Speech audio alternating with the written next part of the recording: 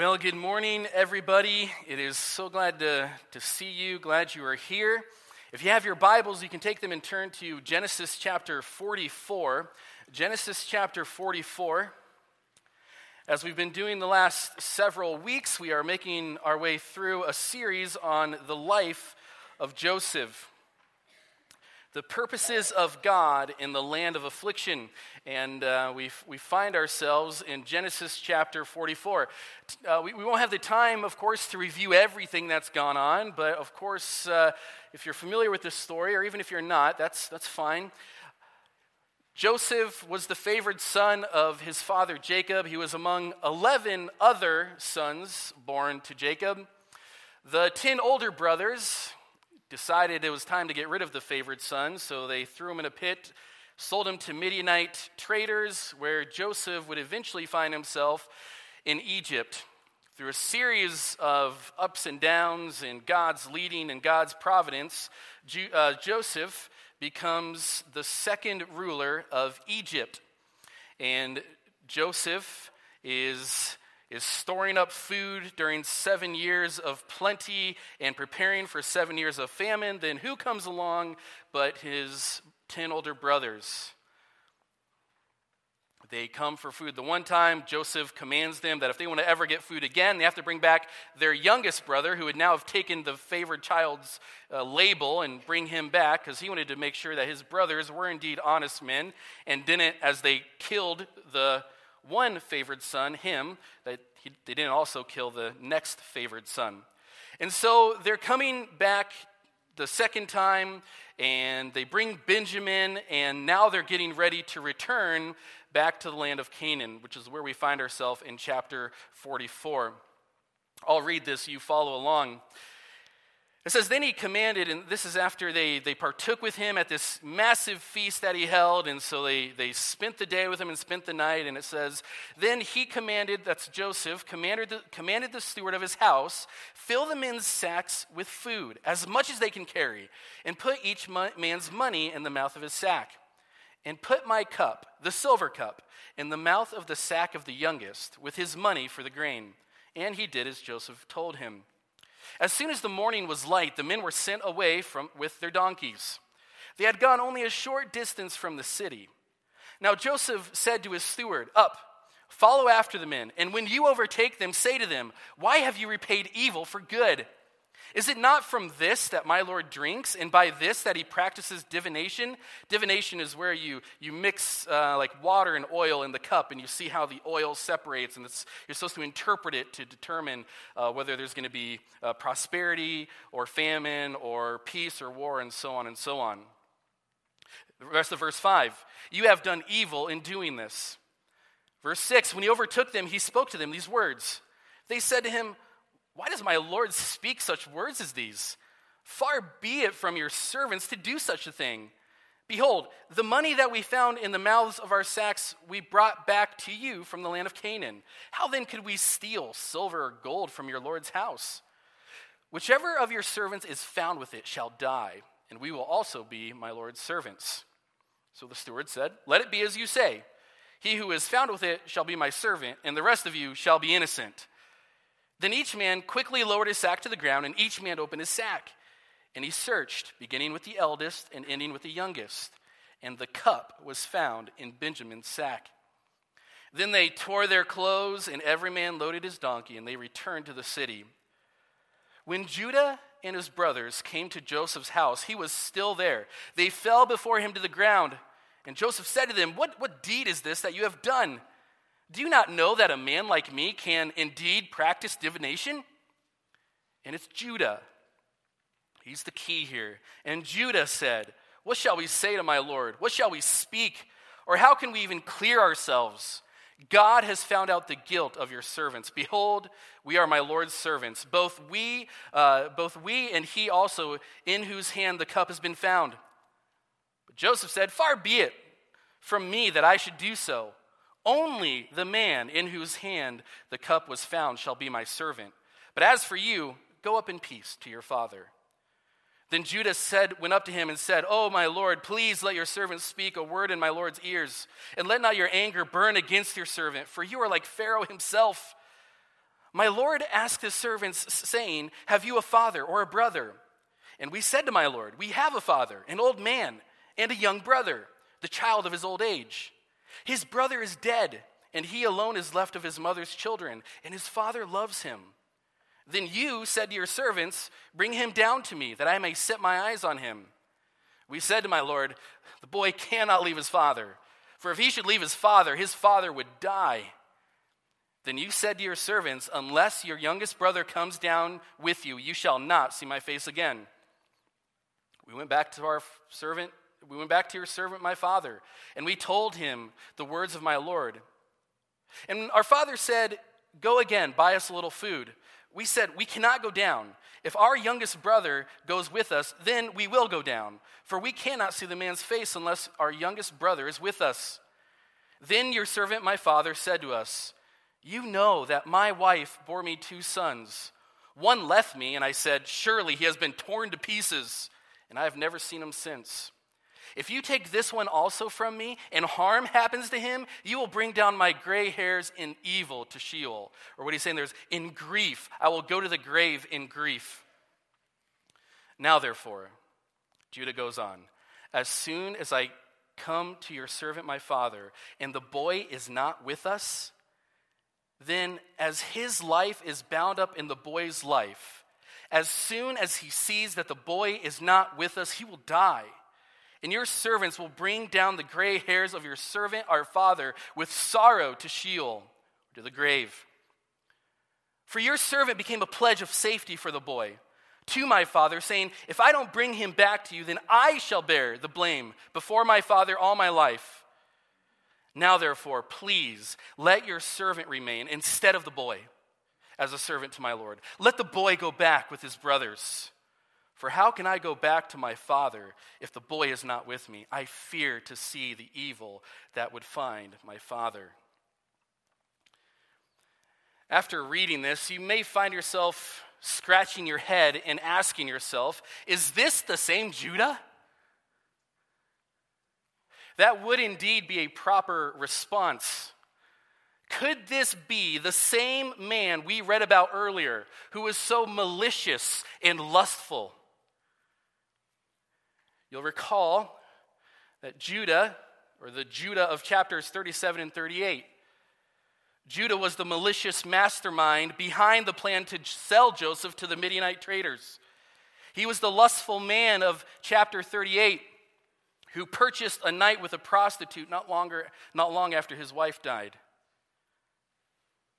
When we come to chapter 44, we almost have to check and see and go back through the list and see, did Jacob name 2 of his sons Judah? Because certainly this is not the same man.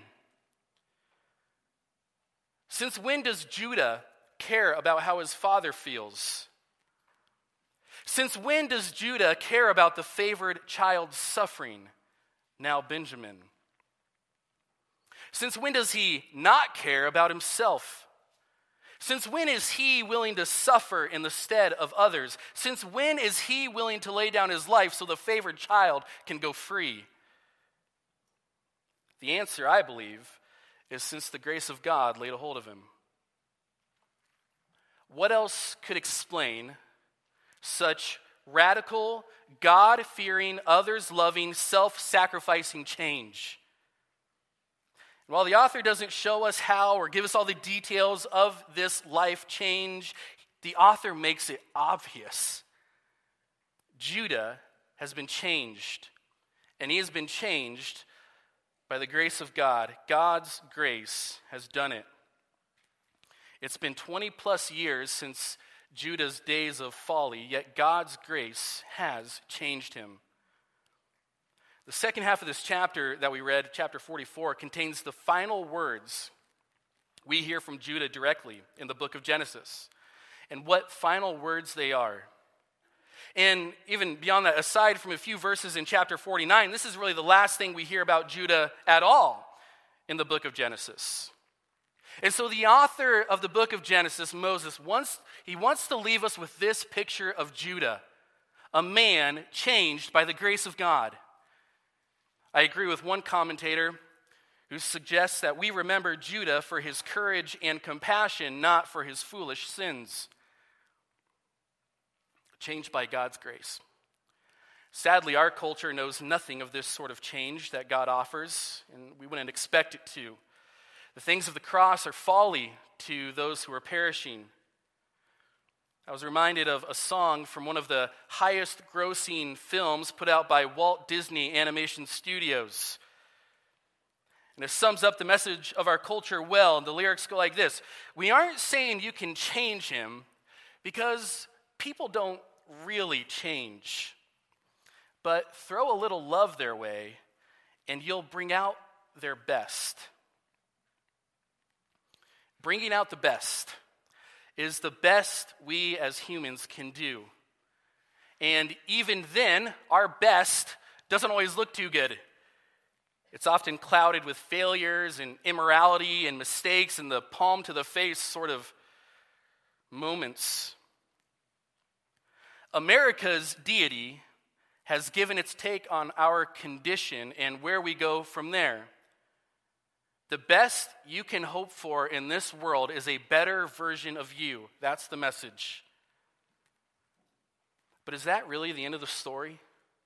Are we really just left to the hopelessness that all I can achieve in this life is just a better version of me? And that better version of me, as often as I think I might have reached it, never looks that good?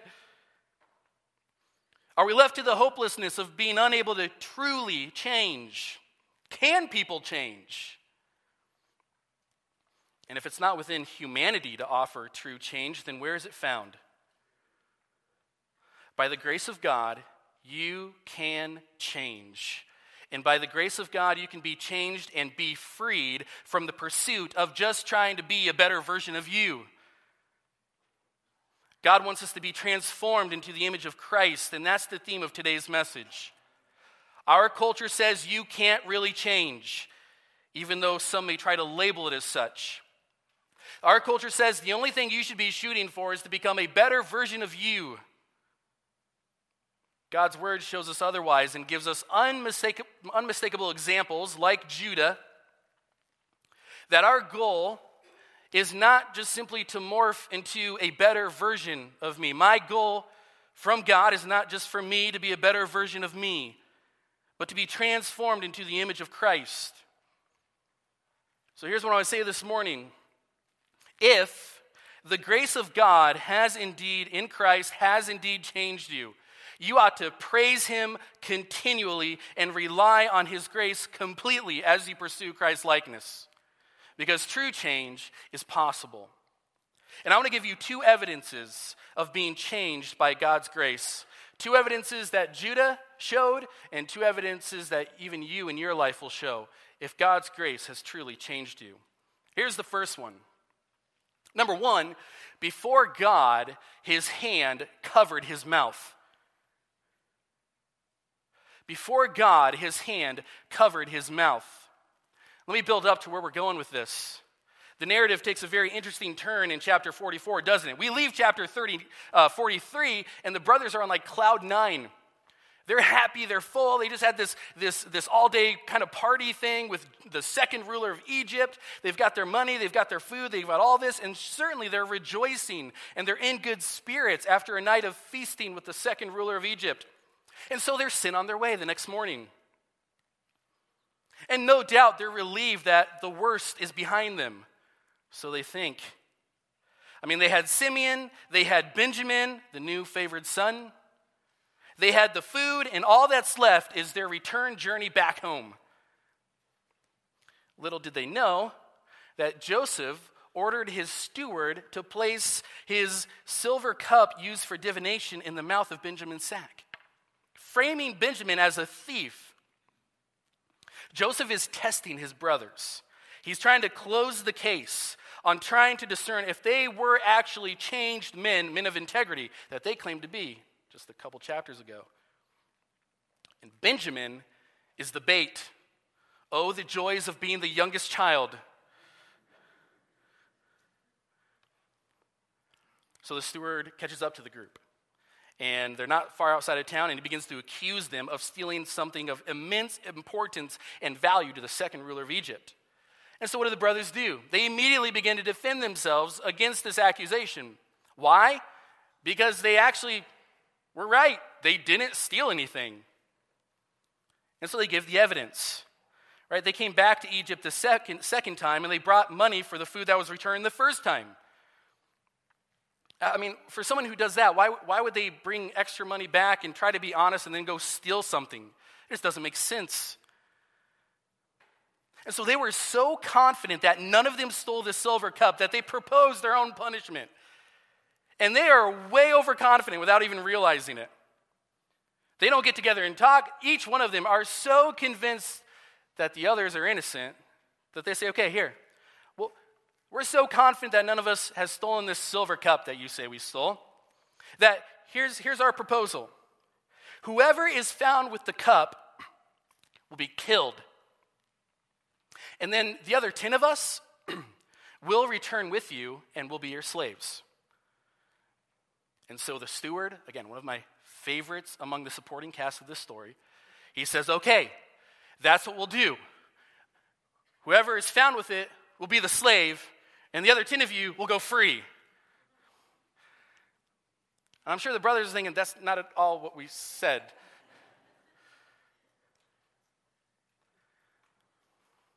And it's not what the brothers proposed, but it was gracious of the accuser to hand down a lighter sentence than the accused gave themselves. So they do it. They all unload their sacks. Starts with the beginning, at the beginning with the oldest. Reuben, nothing. Simeon, nothing. Levi, nothing. Judah, nothing. Dan, nothing. Naphtali, nothing. Gad, nothing. Asher, nothing. Issachar, nothing. Zebulun, nothing. Now it's Benjamin's turn. And sure enough, there it was. Now, how are the brothers going to respond? That's the question immediately after they find the cup in Benjamin's sack. What happens now?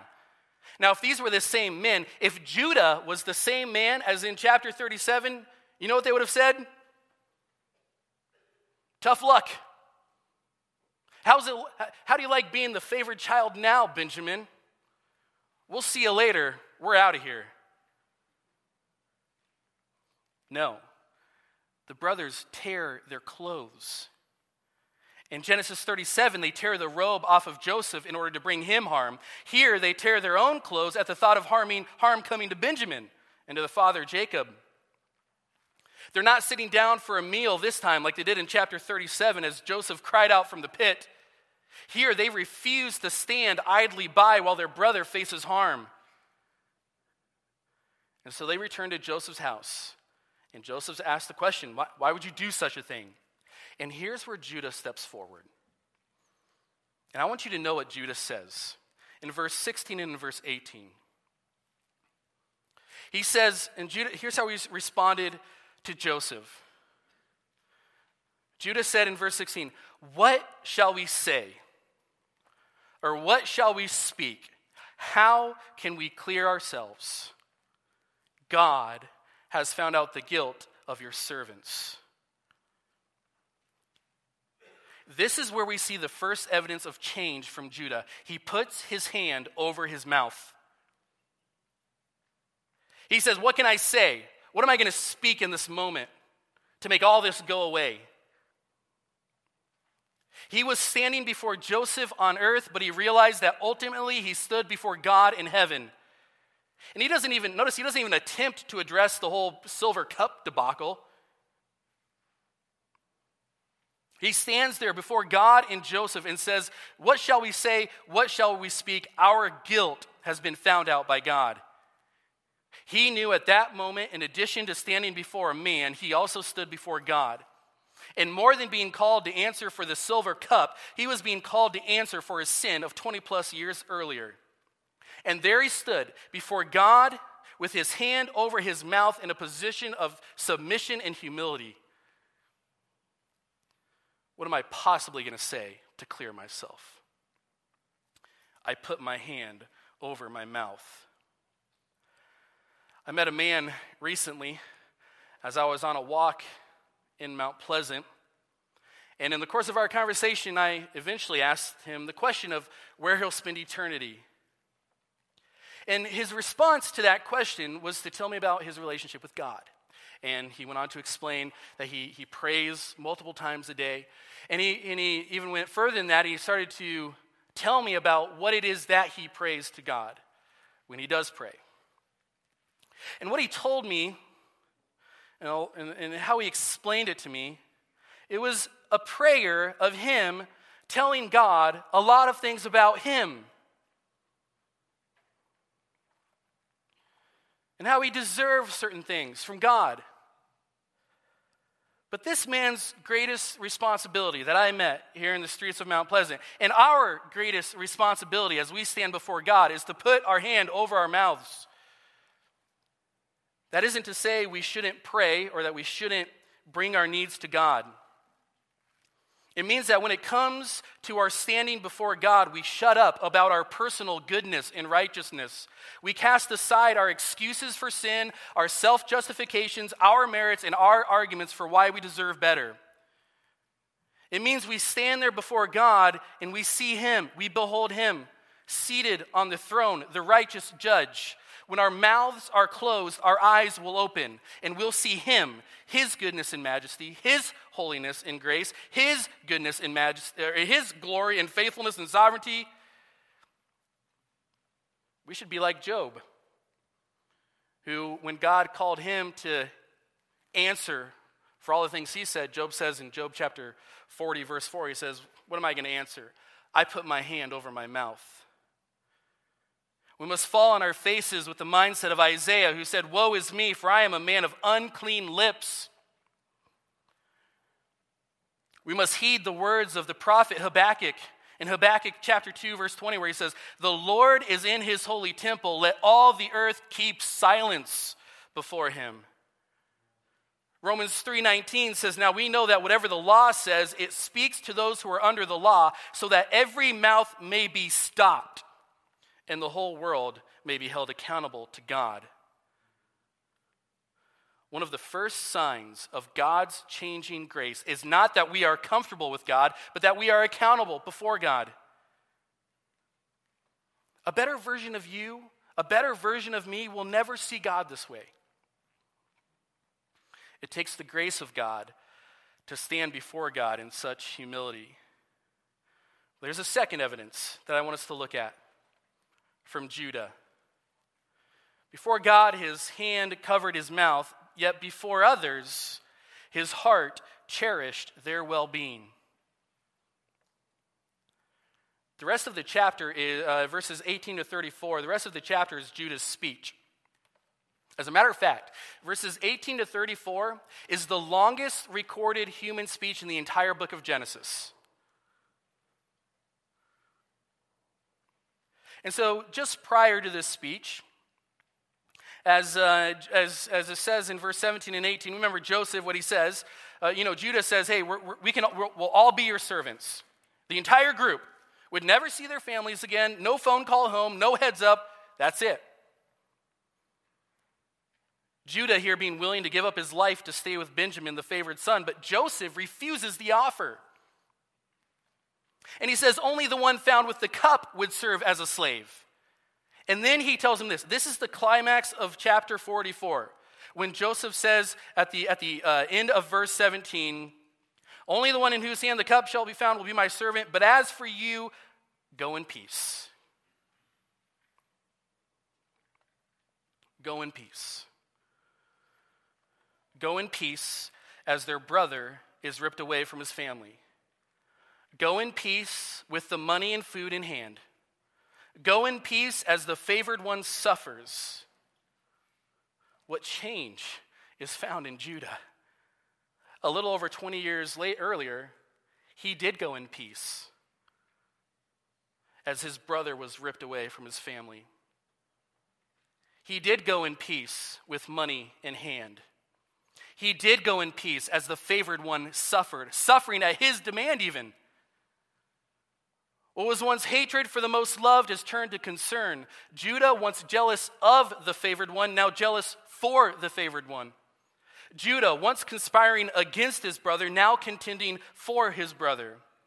Judah used to see the favored son as a problem to eliminate. Now he sees him as a person to value. He once stripped the clothes from the favored son. Now he tears his own clothes at the thought of losing Benjamin. At one time he sold his brother away. Now he refuses to leave his brother's side.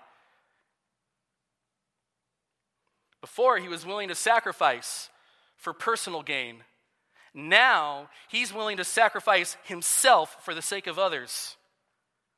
I'm not sure there are many things as spectacular and stunning in either personal experience or public expression as a man or woman changed by the grace of God. Now, Judah's speech has 3 parts.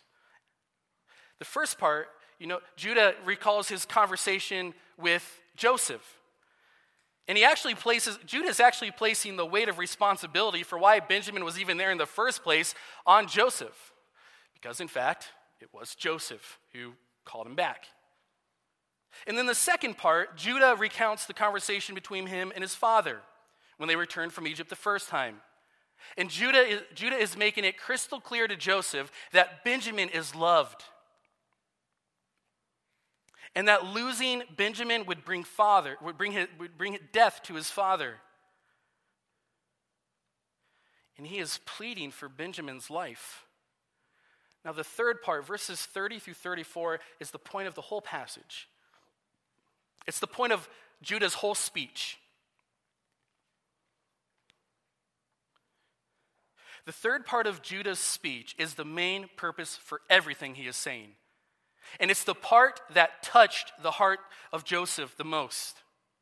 And he says in verse 33, "Now therefore, please let me stay instead of Benjamin. Let the boy," and he uses the word boy, he probably was in his late 20s, maybe even 30s. "Let the boy go back with his brothers." There is hardly another moment in Scripture except the cross that is as tender and compassionate and heartbreaking and moving as this.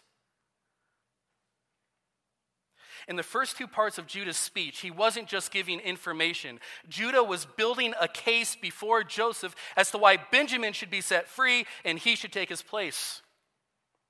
In one moment, Judah surrendered everything.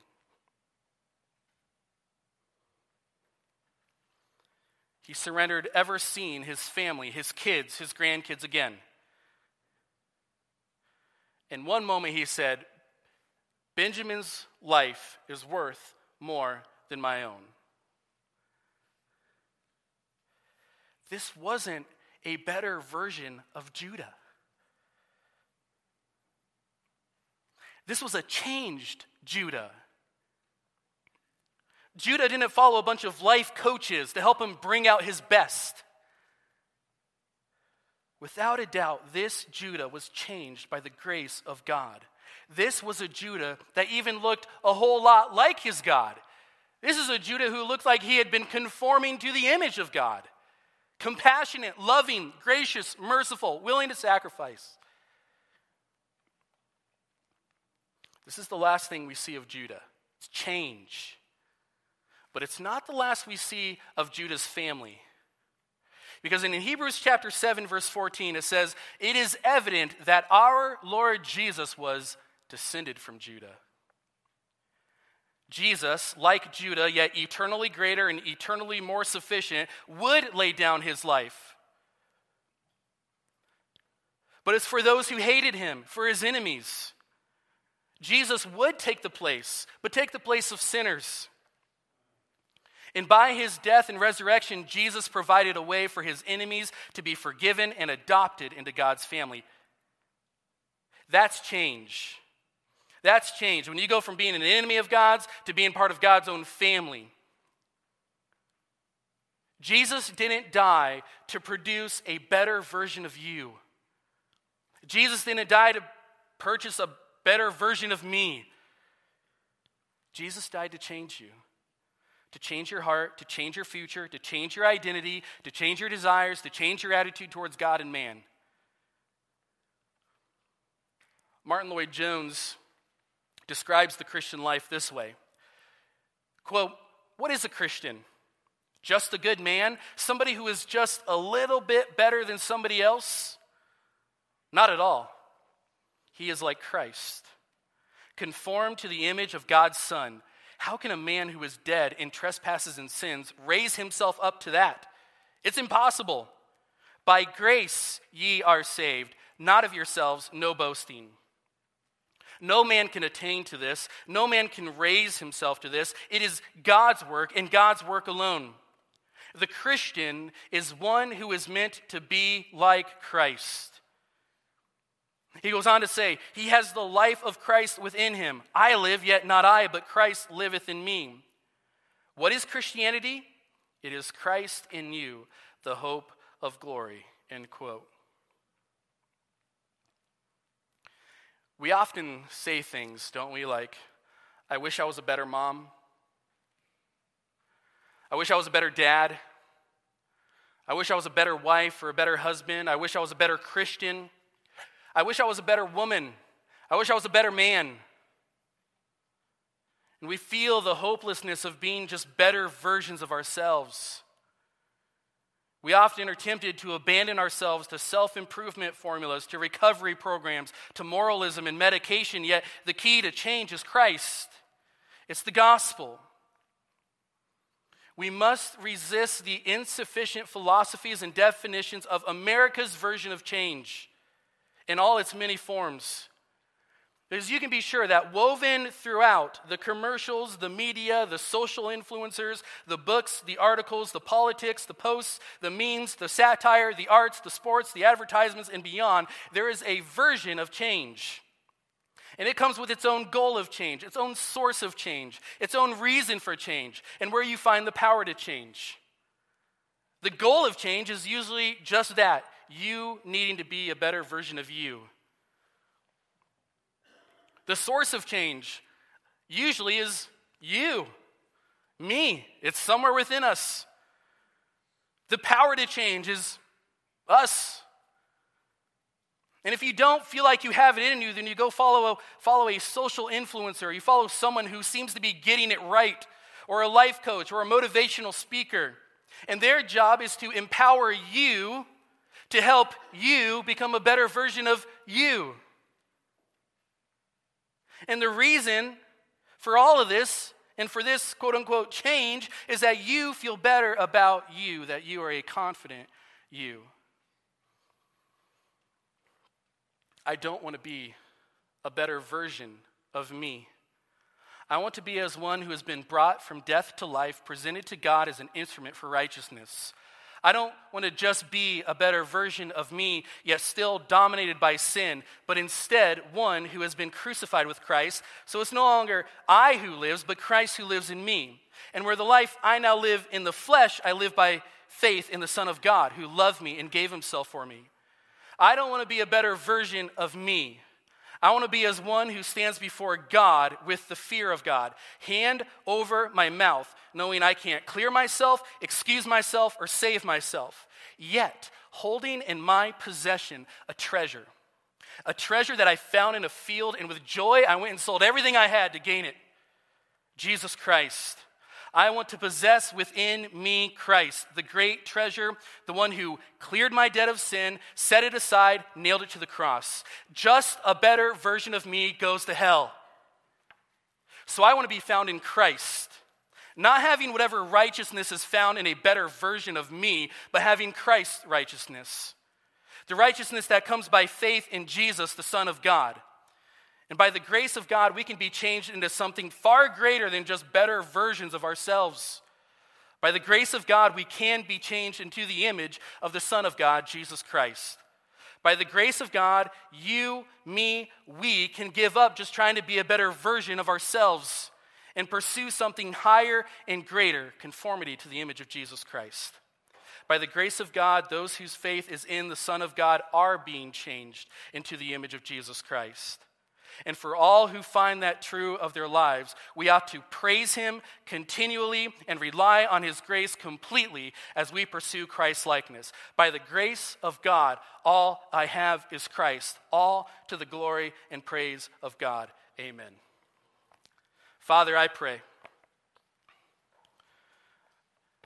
that amazing grace would be amazing to us.